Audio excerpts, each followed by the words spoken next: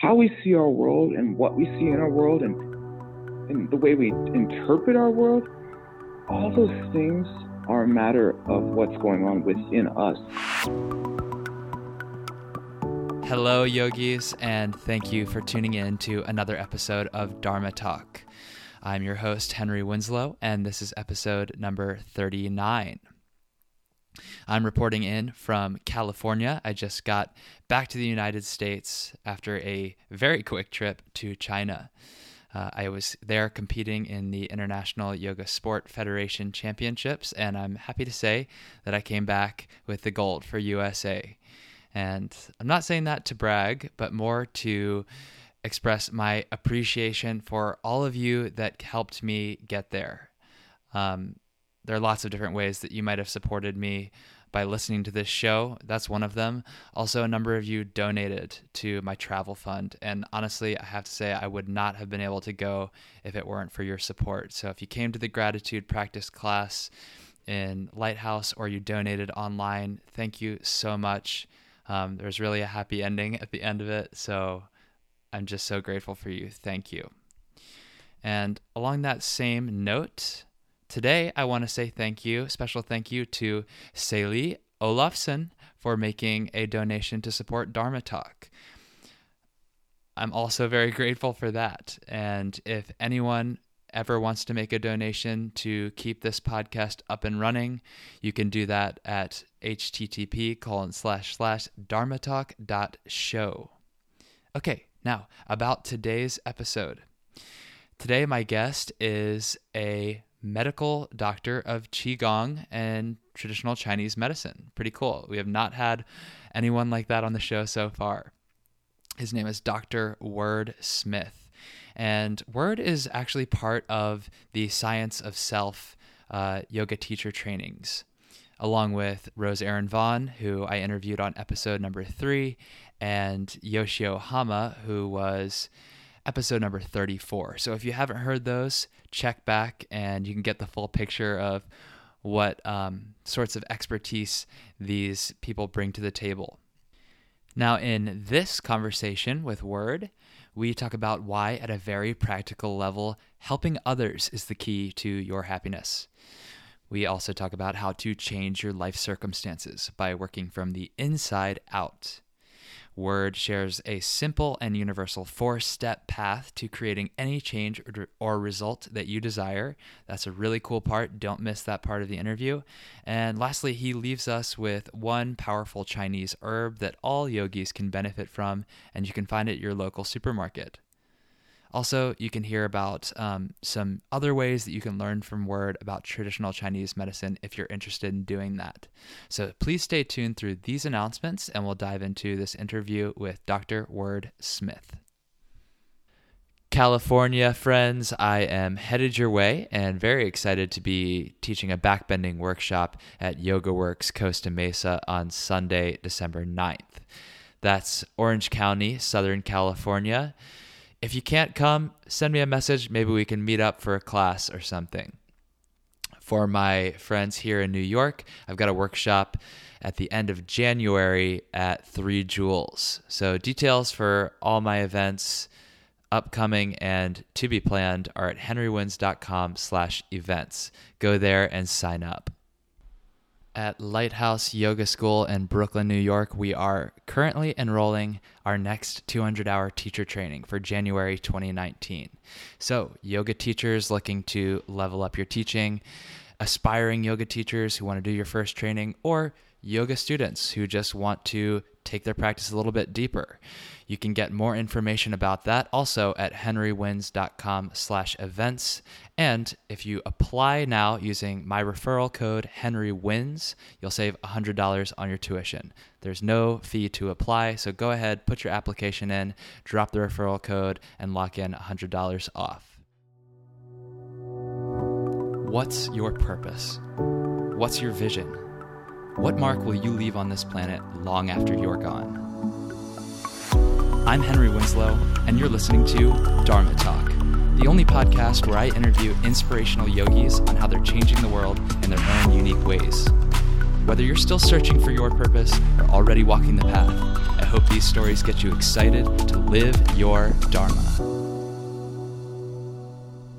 Hello, Dharma Talk community, and welcome back to another episode. Today, I've got my friend Dr. Word Smith on the line. Word is a doctor of medical Qigong and has been studying Eastern arts for over 20 years. He is a nomadic yogi roaming the globe, studying language, medicine, philosophy, and the movement practices said to grant liberation in this life.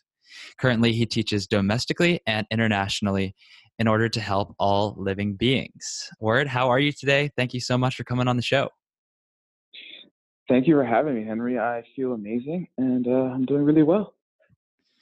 You know, we were just talking before turning on the recording, and I know that you're out doing some education yourself with your teacher. I think that's really cool and important for all teachers and service people out there to continue your education. So awesome. Props to you for that. And thank you for taking the time out of that schedule to share a little bit with our audience here. We always start with the same opening question. So I want to give you a chance to answer that. What does the word Dharma mean to you? And what is your Dharma as you understand it today? Yeah, that's an amazing question. I think one people should be aware of as they move through their day. I mean, the word Dharma, so I'm a language nerd and a Sanskrit scholar. And so the actual word Dharma comes from a root dar, which means like to support something. And since Sanskrit is in the same language family group as English and a much older member of that family group, a lot of Sanskrit words come in to English. And so dar becomes the word true in English. It becomes the word tree in English. It also becomes the word druid, which is a combination of dar and vid, which is like someone who sees the truth. So, I mean, Dharma, the word in Sanskrit classically has about 12 definitions. But generally people use the word to mean like, what is like your code of conduct? What is your truth? Something like that. And that's the way it was used in like the Bhagavad Gita, I believe. I study a lot of Buddhist practices, and sometimes people just call like the words of the Buddha like the Dharma or Buddha Dharma. But really, the way that the Buddha used it, and my teacher to some degree, a Dharma means like that which supports you. That's what Dharma means, like that which supports you or holds you back. So it supports you in doing the things that you'd like to do and hold you back from doing the things that don't serve you. And basically, I mean, that's what Dharma means to me. It means like the truth or the teachings or the things that support me in my daily life or help me to steer clear of the things that will hurt me. Something like that. Yeah. And well, thank you for the little lesson there, because it's always nice to hear from someone who has the classical training around these concepts that we discuss often. So thank you for that. And the point of it that I really want to pull out and maybe probe a little bit more on is the the converse side, the negative side of that definition. It's the things that keep you from doing what you should not be doing. I think it's very easy to focus on the positive side, but ignoring the negatives can stand in your way as well. Can you bring us a little bit more onto the personal note for you with how that relates to what you're teaching and what you're spreading? Yeah, I'd love to, because it's so crucial, and I really wish that everyone at least had an opportunity to hear these teachings so they could decide whether or not they work for them. And yeah, I mean, so much of our lives, I mean, every step we take every day is a decision of like how to act. And all these different traditions, you know, be it Christianity, Hinduism, Buddhism, you know, Jainism, Taoism, and so on and so forth, they all have like a code of conduct. And the idea of a code of conduct, I think in the West, people think of a code of conduct like just like a bunch of empty rules that make life boring or something like that. Or just like a bunch of arbitrary rules like set down from like, you know, priests or clergy or some higher power to like restrict what you do for no real good reason. And instead, I mean, for me, all these teachings really feed into how I treat people, how I act during the day, what activities I spend my life doing. And those activities that I spend my life doing after a time, become my life, in a sense, or become my lifetime. And it's really important to, for me to see myself living a life that, has a lot of value, not only to myself, but that I also has value for others as well. Mm-hmm. So Yeah. what does your personal practice look like? Because I know that it happens to contain some exercises and work that you do internally, but there's also a major service Hmm. component for you, knowing you from, working with you and Aaron and learning a bit Hmm. about the Chinese medicine from you. Yeah, that's a great question. Yeah, I've been practicing for like consciously for about 20 years now, and my practice has evolved over that time in quite a few different ways. But the main component is the service work, or even say, because a lot of what I do is studying. I do a lot of movement practices, like yoga or other, more like East Asian yoga, like Taoist yoga, like Qigong, Tai Chi type activities, as well as what people in the West would call like energy work, like doing like internal practices to move the prana or chi in my body for very specific reasons, usually to feel better generally or to have more capacity to help people. But yes, service work is the backbone of it all. Um, I mean, the basic understanding is like what you do multiplies and becomes what you see. And so if I see myself helping others, if I see myself, helping people to be happy and so on in the ways I see myself helping them, that in turn becomes how I see my life. I see myself as happier, if I gave, I'll see more money in my bank account, so like really practical things like that. So it's really bare bones, the most practical things that help me feel happier and help others. Hmm. Yeah, that's really core to the teachings of the Buddha, right? I mean, your thoughts are reflections of your Hmm. reality and projections of your reality as well. Um, I'd Hmm. love to hear a little bit about your background story. Word, how did you come into this path?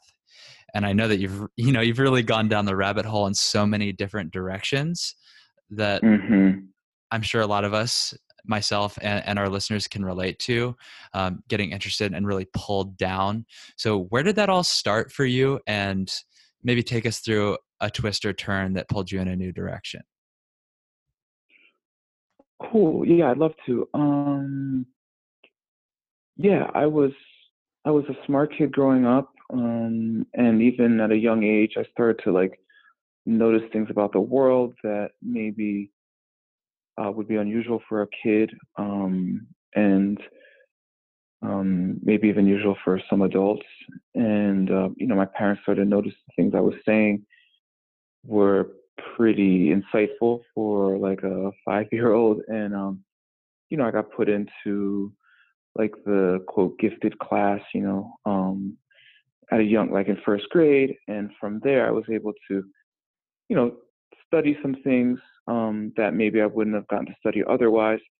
And as well, my father was one of my earliest teachers, and he's a very ardent believer in having a lot of general knowledge about the world as a means to be able to understand and contextualize the greater world.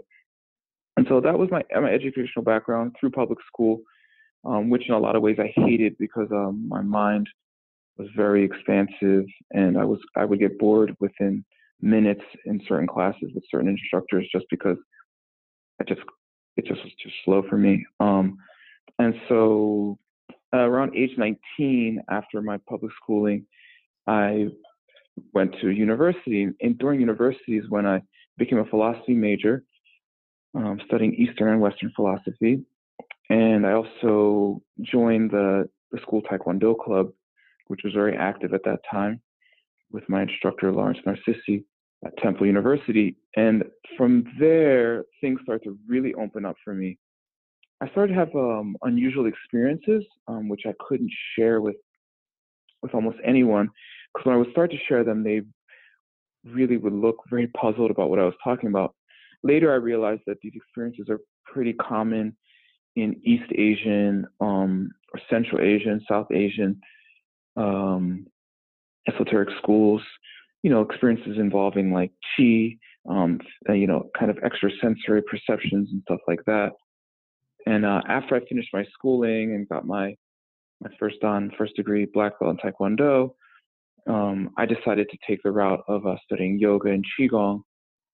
And that's when things started to get really interesting for me. I basically abandoned all other activities and just studied, holistic nutrition, yoga, qigong, tai chi, capoeira, some other martial arts like bagua.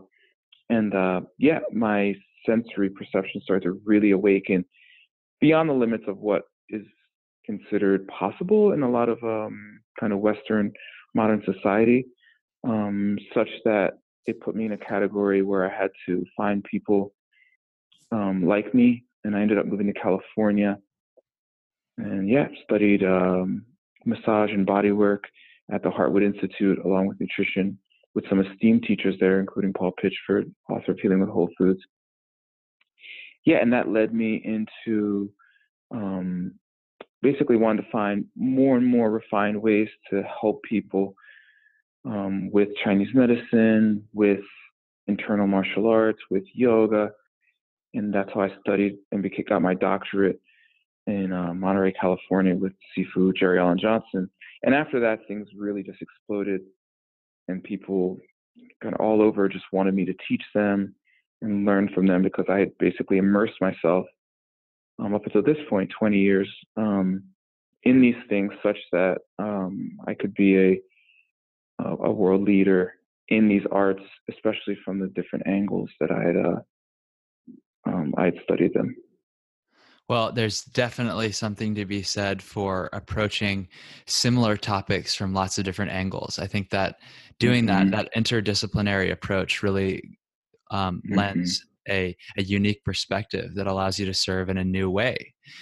There's something powerful about taking the traditional and revisiting it to create something new. So I definitely agree with you on that. That's very cool. But to go back a little bit on your story, it's hard for me not to notice that you had a proclivity for sort of all things Eastern. Where do you think that came from? Do you believe in past lives, or is it something that you were introduced to from an early age? Where did that all come from? That's an amazing question. I personally do believe in past lives. They're logical for me. They explain the talents that people come in with above and beyond the genetic chemical model. I honestly do feel like I have been a practitioner in many past lives. More recently, Chinese, because I've gravitated towards so many things Chinese: language, Tai Chi Chuan, Bagua Zhang, massage, Chinese massage, Chinese medicine. I'm a Chinese herbalist. I speak Mandarin a little, and I speak some Cantonese. And my job involves Chinese. So I personally do believe in past lives. They, to me, explain where the mind comes from into this life. So there's not much more explanation. I was not introduced to anything in this life outside of like something you get from like pop culture, cartoons and anime and stuff like that. Yeah. So just one day, I just was very interested in these things. You also mentioned kind of early on in your study of some of the energy movement practices, qigong, and similar work, that you started to notice sensory perception outside of what you considered to be the norm, and maybe what others considered to be the norm. Talk more about that. What was the experience of that, especially when it was brand new? Yeah, there was some experiences very young, age 5, age 9, age 12. I had these experiences that I remember. Some of them were just insights, like all of a sudden I just like, at 5, I was like, wow, I'm conscious. And that just dawned on me. Like I was like awake Yeah. and aware. At 9, I was just really start contemplating existence itself, in certain ways. At 12, I started to have like what maybe people call like psychic experiences, or like kind of premonitory experiences, and just like a lot of deja vu and kind of very powerful dream experiences. Like not necessarily things happening from my dream, but like kind of just dreams being kind of interwoven with my reality in like a healthy way, in a way that the world is very vibrant and alive for me. Um, but then later on, it became very consistent. Just being able to feel energy and see energy, like auras and that sort of thing, started to happen in my early 20s after I graduated from school, from university. And it was the most interesting thing to me. I mean, I grew up on, you know, X-Men comic books and, you know, the Thundercats, you know, cartoons and that sort of thing. And, you know, I always, in the back of my mind, you know, those things were cartoons and comic books, but I always had this kind of seed of like, no, actually, those things are possible. And, you know, later as a young adult learning, like, supposedly you only use like, I don't know, 2% of our mental capacity. I forget, I don't know the real numbers, but a very small amount. Really feeling like a lot of that could be taken up by, um, you know, the limiting beliefs stopped us from using the rest of that capacity. Mm-hmm. So yeah, just, and those things now have a lot of value. You know, Qigong is becoming more popular, and there's huge amounts of our, you know, culture population that are very interested in Qigong and yoga and these other activities. And yeah, there's Yeah. whole fields dedicated to these abilities. Well, you said that, you know, we only use 2% or whatever the number is of our mental capacity, and I think, Hmm. you know, that's a really interesting question, because we have science on the one hand, usually like shown in juxtaposition to an understanding that's more spiritual. But the more you get acquainted to the science, the more you really understand that science is moving and changing in lots of ways that just point to the ambiguity of what we don't know. So even if you can say that Hmm. we use 2% of our brain matter, like, does the brain matter even really Hmm. explain all the powers? And that's why I think it's Right. really cool to study, you know, the cities and these Hmm. supernatural powers that are talked about in ancient practices. The other thing I kind of got from your story there is that Hmm. you followed a natural interest from a very early age, and there was Hmm. no real promise of anything in return. It was just a natural curiosity. And lo and behold, many years later, there is demand for that knowledge. And, you know, what I take away is that if you can follow your gut about what you want to spend your time and attention and curiosity on, it comes back. Like, things have a way of working out, not in the sense necessarily like, oh, you're going to get paid for it, or even have an Hmm. exchange of any kind, but there's a reason why, Hmm. you know? Yeah, I honestly believe, you know, and some of what we would call maybe indigenous cultures have more of an emphasis on this as well. You know, we all come in with, you know, very specific talents, and you know, those talents unexplored are a huge waste. You know, it's like I was talking to someone recently, and I made some example like, you know, imagine if like Picasso had been like a pediatrician or a dentist or something. You know, like um, these are all perfectly good jobs, but for the wrong person at the wrong time or with someone with other hidden talents, it could be a huge waste of their, you know, capacity and for humanity at large. And Right. so I definitely encourage people to follow that gut on feeling. You know, I had to do a lot of kind of rebellious, you know, activities, you know, to be able to do what I wanted to do because, in public school, with 30 people in a class or what have you, it's difficult to give an individualized education to each student in that sense. And so, yeah, I just had to like not do my schoolwork a lot of times and just kind of do my thing. And Mm-hmm. yeah, it did work out in the sense of, both senses of just in my general happiness and what I'm able to give, as well as monetarily. I do get paid for these things now, which is amazing and very fun, fruitful. So yeah, I agree. Can you take us to a moment, maybe along your journey or your path, where you hit some resistance?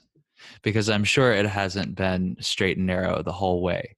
Where was there a time where you Mhm. hit a conflict, and then what did you do internally or externally to get through that?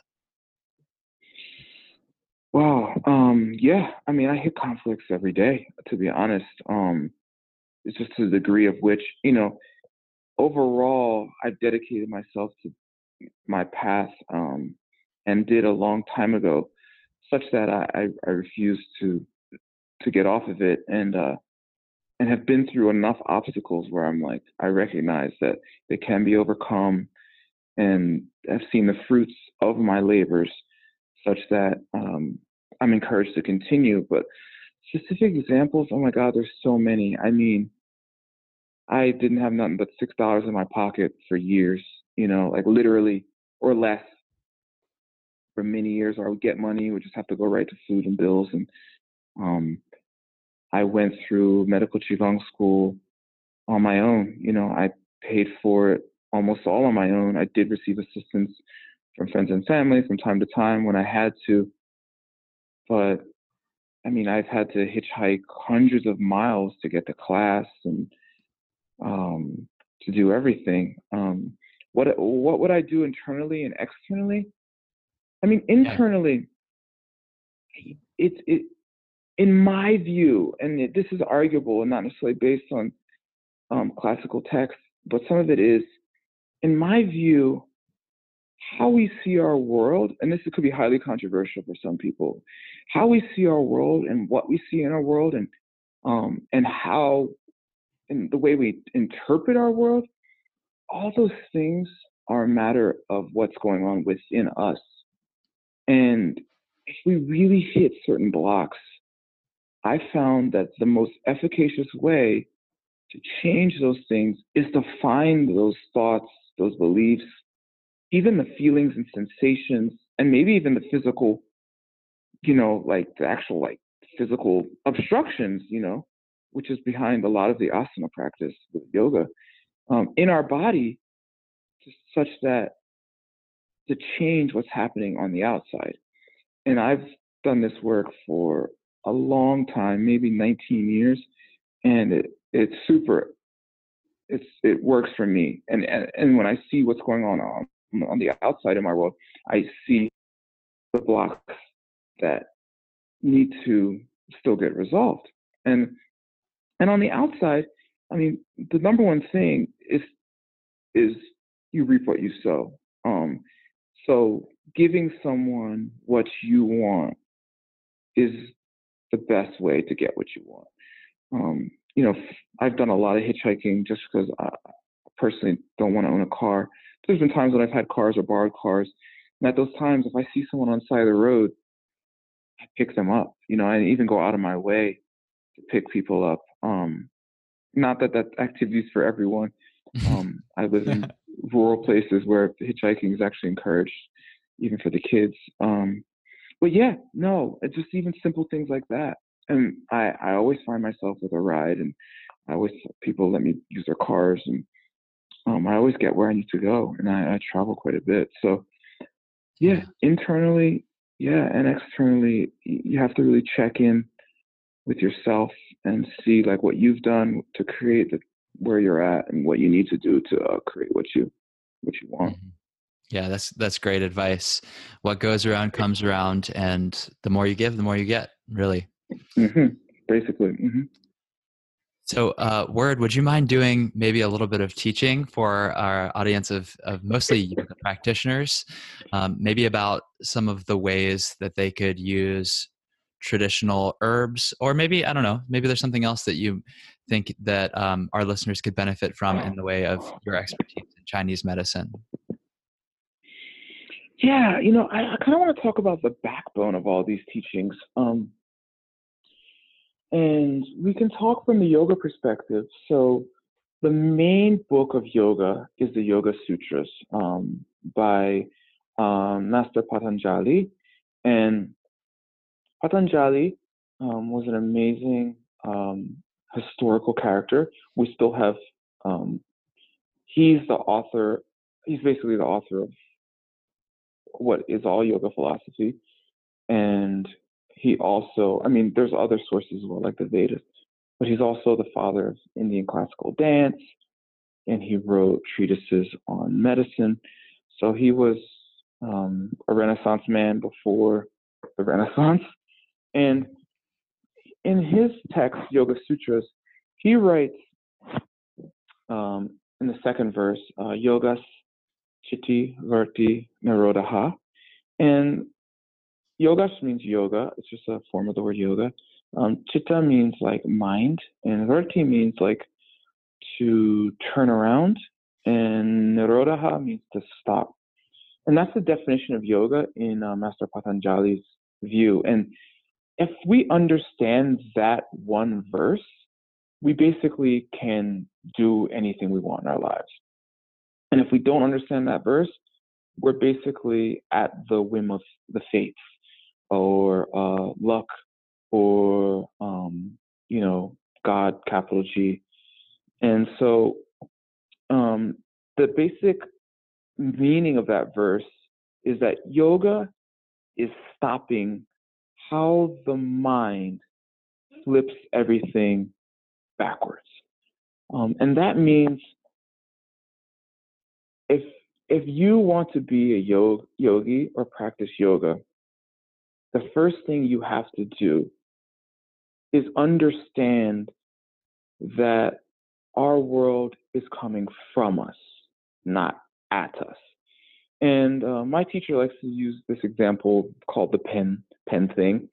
It's a little easier visually, but we can do it audio too. And he holds up a pen and he asks a room of people, he says, "What is this?" And everyone's like, "Yeah, it's a pen." And he says, if a dog came in the room right now and I waved it in front of that dog, what would the dog treat this as? What would it be to the dog? And Go everyone's fetch. like, "Oh, yeah, yeah, exactly, something to play with, precisely." Or, so we just say like a chew toy, something to chew on.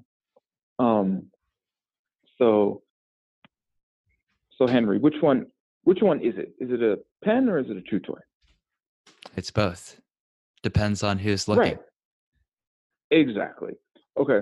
So if we leave the pen on a table and we take the puppy, the dog, for a walk, and we, at the time when we leave the room, and there's no one there to witness it, what is that item at that time? That's a good question. Yeah, it's the operative question. It's like the question, and around the world, when my teacher gives this example, people just shrug or they're like nothing, and that's basically all you can say because you can't say. But if the dog comes back in the room, what does the item become at that time?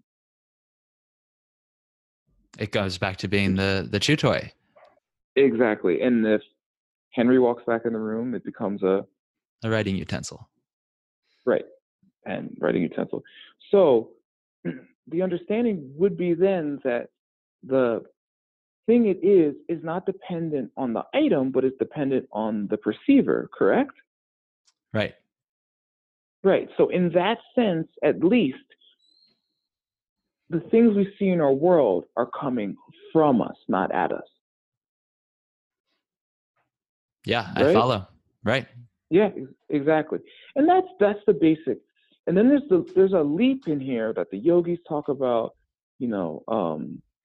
that the Buddha spoke about, and other traditions. I mean, Jesus spoke about it as well. And I think these principles are universal, and that it has nothing to do with the person who said it necessarily.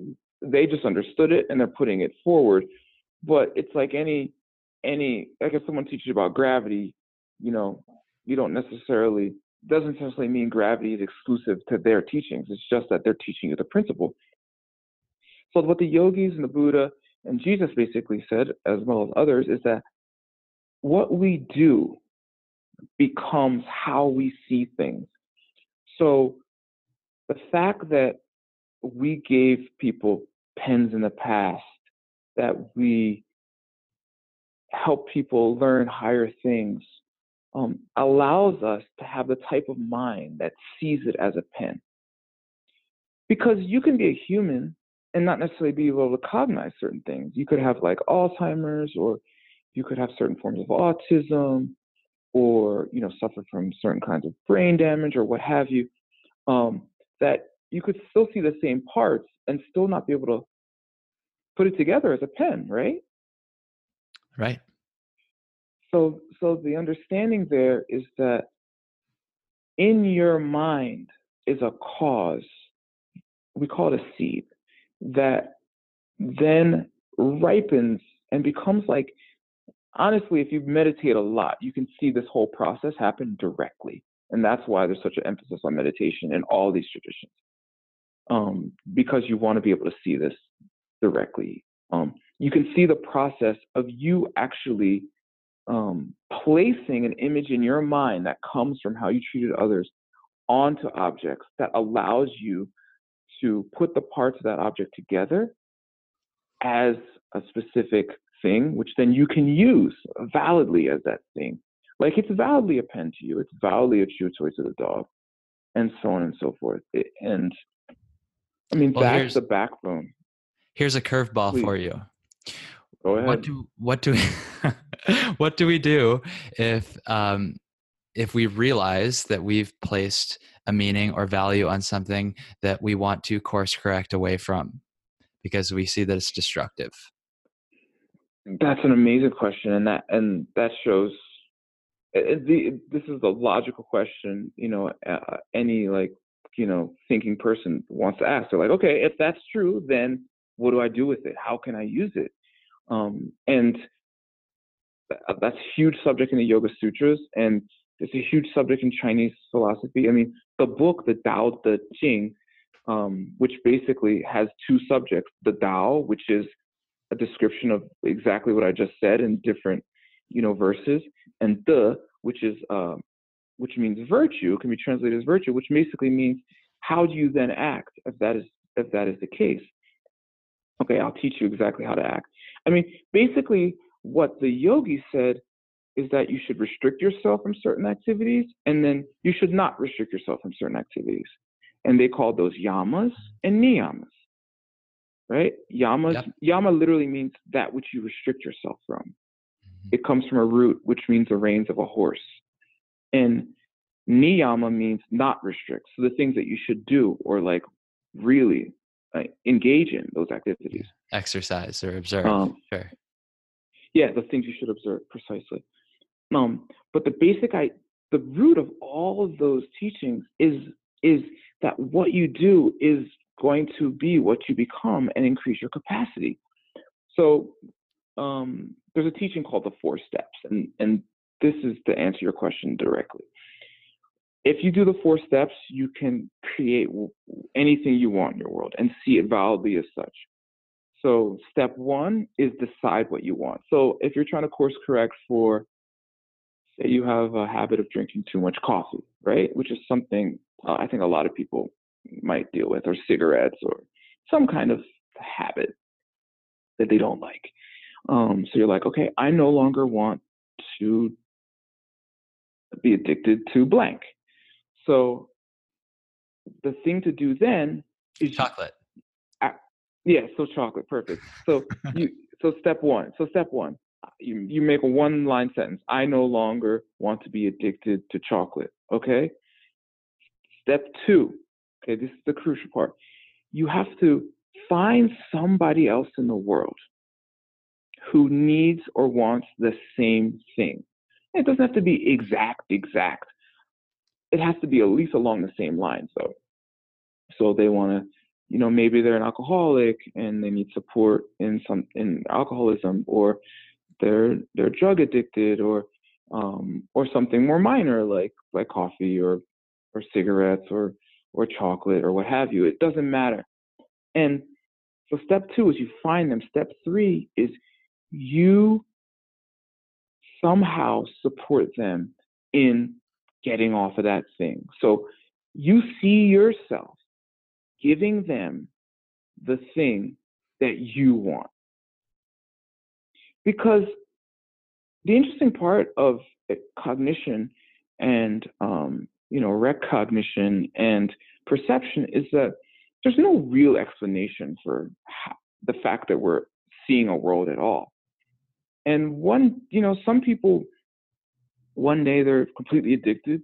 Like my father, actually, he smoked cigarettes for a time. I don't know how long, maybe 10 years or something. One day he was like, this is my last cigarette. And his friends kind of laughed at him. He put his cigarette out in like 1978 or something. That was it. Never smoked again. Other people might struggle with getting off cigarettes for decades.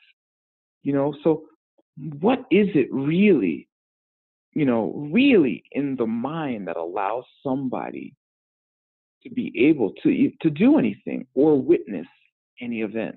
So we say it's step 3. You seeing yourself helping somebody else is what creates that perception for yourself in the future. And then step 4, maybe the most important part, and for some reason it's really hard for people, and that is what we call rejoicing. In Tibetan, it's tartuk. And tartuk basically means the thing you do after you've done the action. And after you did the action, you want to think 2 things to yourself. You want to think, I did the very thing that will get me what I want, period. Just like if you're a farmer and you planted a seed in the ground and you're taking care of those seeds, you're going to think, at harvest time, I'm going to have these plants, based upon the fact that I did the actions. And step 2 is that you think to yourself, I am no longer seeing my world as coming at me either randomly or from fate or luck or God or the gods. I'm instead taking responsibility for my world and using a new system that's logical, that says, if I can see there's a pen, dog sees a chew toy, therefore my world's coming from me, and therefore this makes sense. And the best time to do that is at night before you go to bed. Why? Because when we go to sleep, we experience a state change of consciousness that's very powerful. And if you've ever had a girlfriend or a wife, we know that you don't want to go to bed angry, because in the morning you wake up angry, or it tends to allow things to go on longer. Same thing with this. If you at night think about what you did and think about is it using a new system, then you will experience the results much faster, because it'll work for all that time that you're sleeping in your subconscious. That's the basics. Very cool. So the 4 steps. First, yes, the 4 steps. Acknowledge what it is that you want to change. Number 2, find someone else who has a similar or identical problem. Number 3, help them solve it. And number 4, hardest one, rejoice and celebrate having made a change that causes the outcome that you want. And that's really cool. First of all, 4 steps, a lot easier than the 12. And it turns that old expression, don't count your chickens before they hatch, kind of on its head, right? But I can totally see why. If you can put yourself in the mindset of feeling gratitude and feeling excitement about what you want, the experience that you want, then that's going to manifest that exact outcome to come into your life. And great tip on doing it before bed. Yes, definitely don't want to be stewing and marinating on anger all in your subconscious. Exactly. Yeah, Uh, exactly. so Yeah. Word, can you tell us a little bit about what you're teaching soon in New York? Yeah, I'd love to. So I have joined Science of Self. I've been teaching with them for a couple years now. It's an organization that teaches yoga teacher trainings as well as educates people on Chinese medicine. And we're really dedicated to putting these teachings into the hands of, the quote common person, so that, lay people, you don't have to necessarily, have a doctorate or go to, 4 or 5 years of school to have these basic tools that can help you and your family.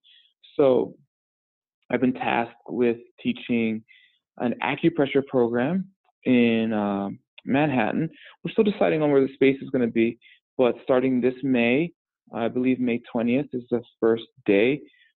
We in 2019 we will be teaching an acupressure program, um, acupressure one, acupressure two, and that's just a type of massage where you press certain points on people's body to help them heal faster or clear Or things your in own their body? organs. Yeah, exactly. Or in your own body, like self acupressure.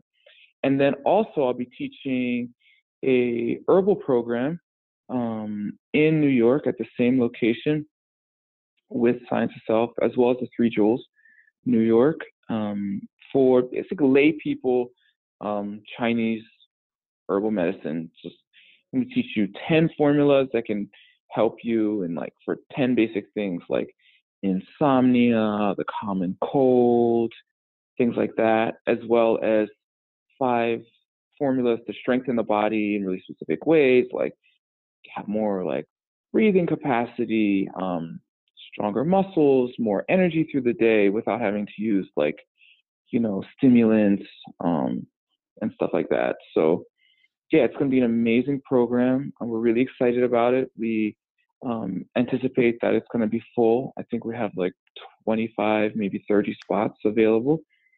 And yeah, scienceofself .com or .org. You should look around for Rose Aaron We'll figure Vaughn. it out and put it on the show notes for the podcast. So Yeah, don't worry about getting the URL right. thank you so much. I forget it right now. um, Yeah, so yeah, so that's the basic program. Totally. Yeah, that's going to be an awesome program. This is actually where Word and I met, was at the one of these acupressure intensives with Rose Aaron Vaughn. And he dropped all the knowledge and I couldn't help but invite him on the podcast. So that's how we got connected.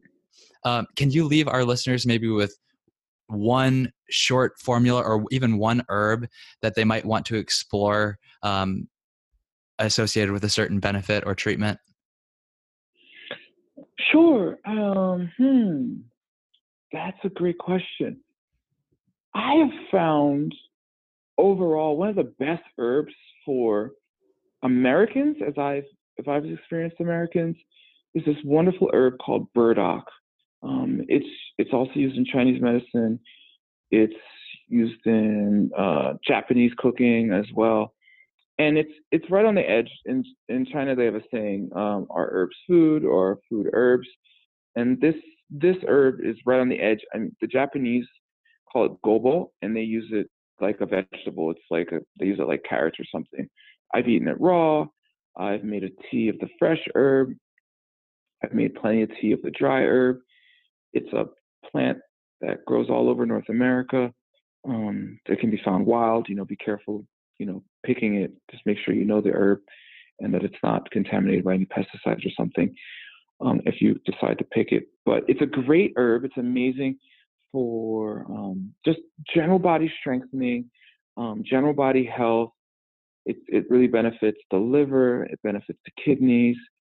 It's in a famous formula called Essiac, which is used for certain kinds of cancer, especially colon cancer. Um, but yeah, burdock. If I was going to pick one herb off the top of my head, amazing, amazing herb, amazing tonic, um, meaning something that helps you strengthen your body all around. And you can pick that up Awesome. in like probably Whole Foods, your local health food store. Definitely you can order it online from Mountain Yeah, Rose Herbs or that's one that's not so obscure that you have to go to a Chinatown shop. You can get that just at a supermarket, no, probably. yeah, Yeah. yeah. You can probably get it at some kind of supermarket or just ask around, call around. Okay. Well, I think now is as good a time as any to move on to the final section of the interview. This is how I close off all these talks. It's called the prana round, but maybe for today, Okay. just for you, we'll call it the chi round. I'm going to ask you 6 rapid fire questions and ask you to answer minimum 1 word, maximum 1 sentence. Make sense? Okay. Yep. Got it. Okay. In 1 word, why do you practice yoga? Enlightenment. What is your favorite yoga pose and why? Shavasana. You can hold it the longest. Nice. Okay. What's the single best cue or piece of advice that you've ever received from a teacher? The world's coming from me, not at me. Help people. Recommend 1 book, modern or ancient, for our audience. You already mentioned the Tao Te Ching. If you want to say that again, or you can pick another one. Tao Te Ching by Stephen Mitchell is nice. For lay audience, I would say the Diamond Cutter book by Geshe Michael Roach. Highly, highly, highly recommend it. Internalize it. Use it daily. It's also an audio book if you prefer audio. Great. Okay. Is yoga for everyone? Everyone has to lay down at some point, so yes, at least Shavasana. Okay. Last question. How can our audience get in touch with you, and how can we support you in your Dharma? Thank you. I'm on Instagram, Dr. Wordsmith Wisdom. On Facebook as Wordsmith, and looking to have an upcoming website, drwordsmithwisdom.com as well. And yeah, be in contact with me through Facebook or Instagram or the upcoming website to help me help others. The more support I receive in my projects, which range from yoga, Chinese medicine, to things like permaculture and sustainable technologies, the more I can help others. So please support. Well, thank you so much, Doctor, for coming on the show today. I really appreciate you crystallizing so many different lineage and years of teaching into some digestible nuggets for our audience. I appreciate your time. Thank you so much. You're very welcome, Henry. Thank you so much. Namaste. If you got something out of this episode, if you like Dharma Talk and want to keep it going, please do me a huge favor and subscribe, rate, and review on iTunes. I know it's not the most convenient thing to do, but it makes all the difference in getting this show out there and more visible to other people who can benefit from it. And hey, if you've got feedback or ideas or you want to get in touch with me, you can do that on Instagram @HenryWins. Otherwise, I'll talk to you next week. And until then, keep living your Dharma.